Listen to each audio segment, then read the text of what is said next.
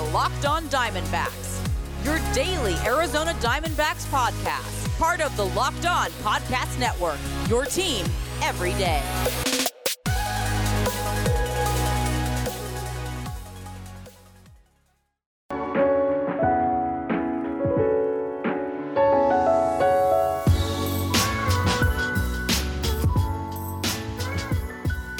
Welcome back to the Locked On Diamondbacks podcast. Here, part of the Locked On Podcast Network. Your team every day listening to who?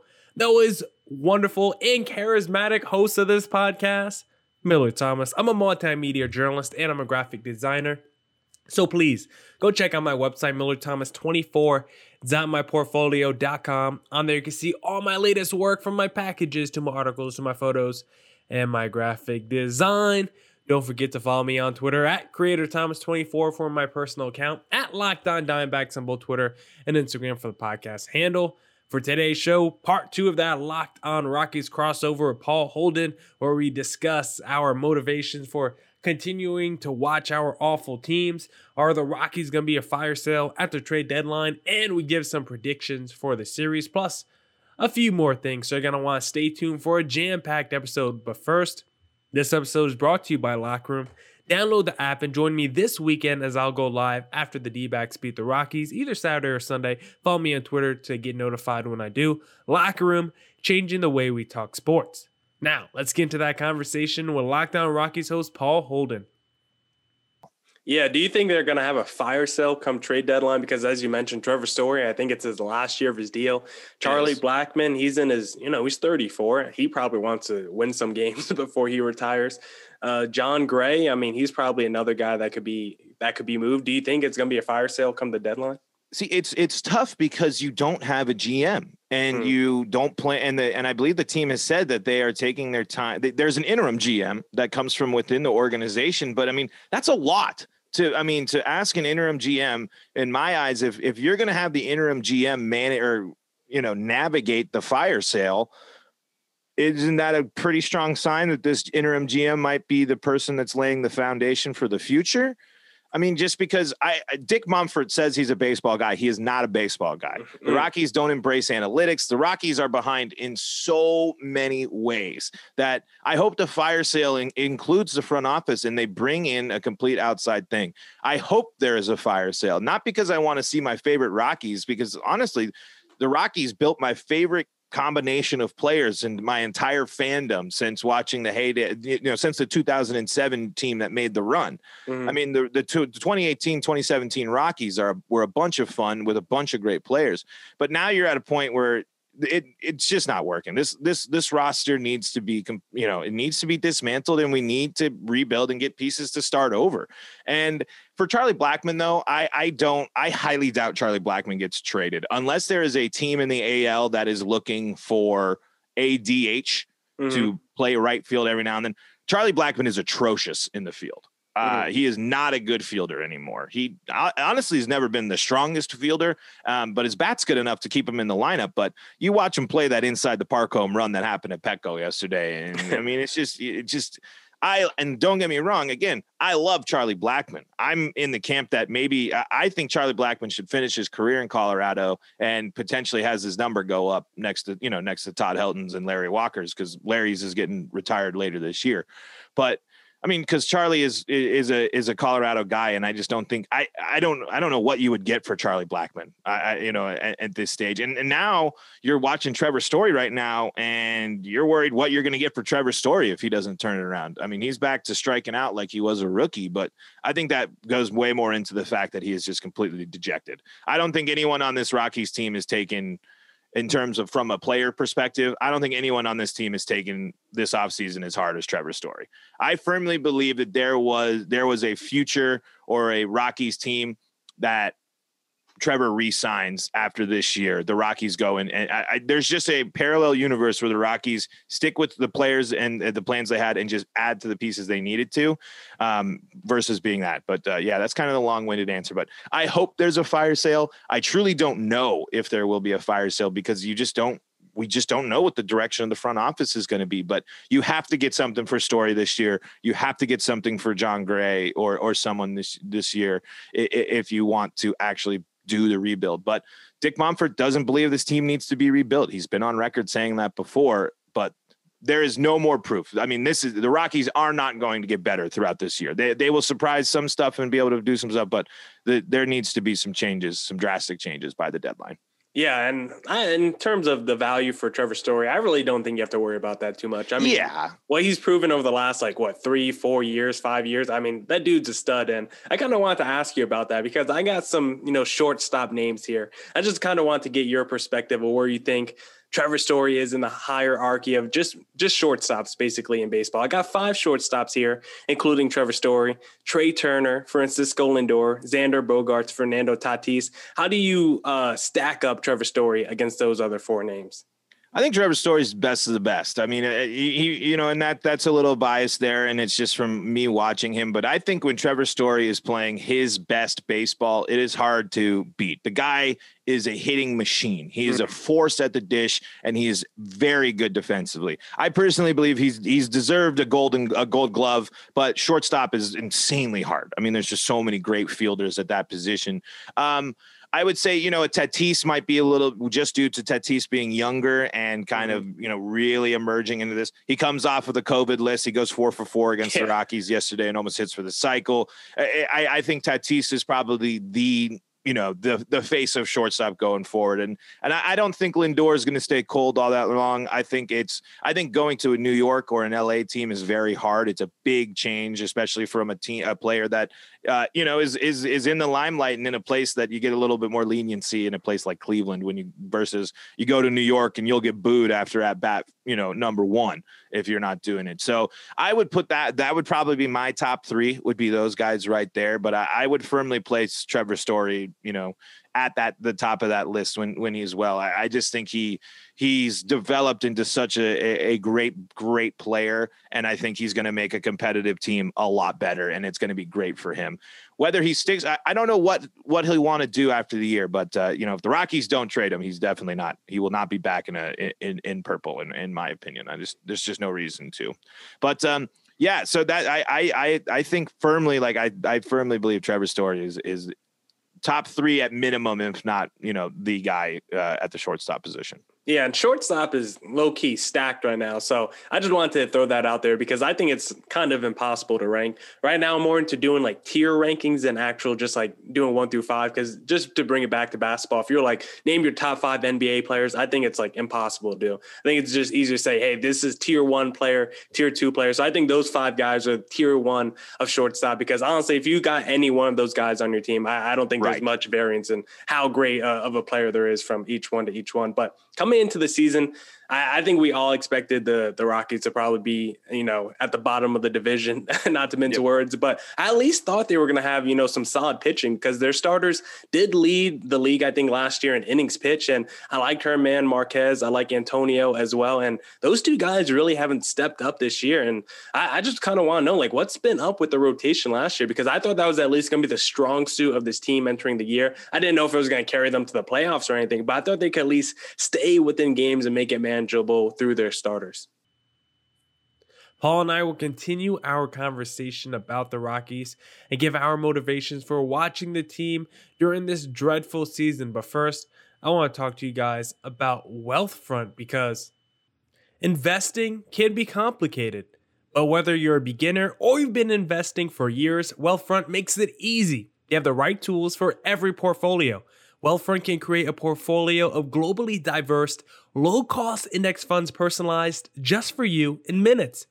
No manual trades, no picking stocks, no watching the stock market every day. They automatically handle all the investing based on preferences you control. Wealthfront is trusted with over $20 billion of assets, and you can get your first $5,000 managed for free by going to wealthfront.com/lockedonmlb. To get your first $5,000 managed for free for life, go to wealthfront.com/lockedonmlb. That's wealthfront.com/lockedonmlb to start growing your savings. Go to wealthfront.com/LockedOnMLB and get started today.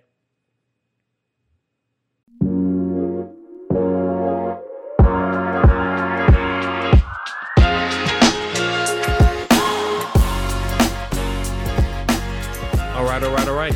Let's get back to the pod. Lately the starters have thrown decently well. John Gray got roughed up in his last appearance, but even fifth man in the rotation, Chichi Gonzalez has had two incredible stuff. Honestly, at the beginning, it was real tough with starting pitching, but I was talking to one of the Big Rockies Twitter guy, and he's very much an analytics guy. And interestingly enough, Mark Germán is just walking more people right now, and he's just not getting the swing and misses. But interestingly enough, one of the factors that he was telling me was the weather. With it being so cold, and a lot of the games being played at Coors this year so far have been on the colder side. It's harder to throw the knuckle curve, which is Germán's big get you out pitch, his big whiff, get you to swing and miss type pitch. So that was one thing that might change. I think Germán's too good to continue. I think he will just iron it out. I think he's a kind of a case right now where it's just May. It's just needs a little bit more time to warm up and get in the groove, because we've seen flashes of that really goodness, but we've also seen the worst that Germán has ever done in a 10 run inning, 2.5 or 2 1/3 inning there a few weeks ago. So, it's just the story with Rockies pitching. And I think it all does just go down to just the mentality of the team. I just think the team, and especially the starters, lost their swagger. And, and I think that they carried or built off the momentum of having a great defense behind them. I mean, the Rockies infield used to consist of Nolan Arenado, Trevor Story, and DJ LeMahieu. I mean, that's a pretty good, you get a lot of confidence about that, especially if you're a ground ball pitcher like Antonio Senzatella is. And so in terms of what's up with the starters, I think it's just another product of underperformance from them. But I think you're still seeing the flashes of what makes them good, and I think you're going to see Germán get better. You've seen Antonio Senzatella have some good starts only to be squandered. That's just the thing. There's just so many good starts that from the starters this year that have just been squandered by the bullpen that get lost in the stat book. So out of everything right now, the starting pitching is honestly one of the least of concerns I have. It is relief pitching and offense for the Rockies right now. Okay, so would you say that's like your main motivation for still watching games outside of course, still being able to do this podcast? We got to kind of watch the games to know what we're talking about. But I know for me, as watching the D-backs right now struggle, I try to just find solace in, players that are hot right now, or young players. Josh Rojas, he hasn't been in the big leagues too long. He's right now on fire for the D-backs. So he's someone that I'm really trying to lock in on when I'm watching games. Or someone like Carson Kelly, who is part of that Paul Goldschmidt trade and is starting to have a breakout kind of season. So he's been someone I've been really keeping an eye on this season. So what's been your motivation for still, turning on those Rocky games, even though you probably know the outcome before they even start? It's hard this year. I'm not going to lie. I mean, to be honest, there's not a ton, I think, to really excite you as a Rockies fan. And I'm not trying to, and that doesn't really help me in terms of advertising the podcast, but I just want to bring the harsh realities of what it truly means to be someone that cares about this team as much as I do. But to answer your question, there are a couple of players that have been fun to watch for the Rockies, but the Rockies they have young in terms of experience, but age-wise, the Rockies aren't all that young. They don't have a lot of really young players that are coming up that you kind of can watch them grow and develop. You've seen a little bit in Josh Fuentes, but he's been around. I mean, he's been up and down for a couple of years. It's not like this is someone that we just called up from camp or something like that. But you've seen some really, I've loved watching Raimel Tapia play this year. He's been really, really successful at really continuing to grow his approach at the plate, something he really wanted to do. I don't know if he'll win that batting title this year that he wants to, but we'll see. I still love that. Ryan McMahon is the one piece of the Rockies, I would say. If there's someone you don't trade and you want to incorporate into the future of this team, he's the guy. He's the guy that you want to, that, he's probably going to be on his rookie deal for a couple more years. You can see a little bit more. He is, the new face will be the new face of the Rockies after Trevor Story leaves. And, Charlie Blackmon will still be the veteran face, but That's it. It's just I want to watch Trevor Story play as many times as I can before. I want to see if anything that the Rockies have is working. But and in terms of a more recent thing too, it's been great to see a good story in Connor Joe. He's not an elite player by any mean, but you love hearing a story of a guy that bounces back from testicular cancer and gets a shot in the show and takes a great approach up at the plate. He's been fun to watch with the big mullet and all that stuff too. But so McMahon, Tapia, Jonathan Daza has been fun to watch as well. And I'm really excited for Kyle Freeland to be back. He'll be the star. That'll be another player that I'll be really excited to see. He's being a Denver guy, he's from the area. He's kind of the Colorado kid. So that definitely is. So a couple of pieces there, but it's hard. I will not lie. It is. I'm not going to lie. After the performance lately, an off day today is A-okay with me. Paul and I will give our predictions for the series, but first I want to talk to you guys about Built Bar, because did you know Built Bar has 9 delicious flavors? They got coconut almond, cherry, raspberry, mint brownie, peanut butter brownie, double chocolate, salty caramel. There is a flavor for everyone. And the reason why I love Built Bars is because they're healthy. I'm a health conscious guy. I try to go to the gym when I can, and Built Bar tricks me. I think that I'm eating a candy bar when in reality, I'm actually eating a protein bar that's low in calorie, low in sugar, high in protein, and high in fiber, so it's great for that keto diet. If you go to BuiltBar.com right now, they reset their promo code for this relaunch. Go to BuiltBar.com, use promo code LOCK15, and you'll get 15% off your first order. Promo code LOCK15 for 15% off at BuiltBar.com.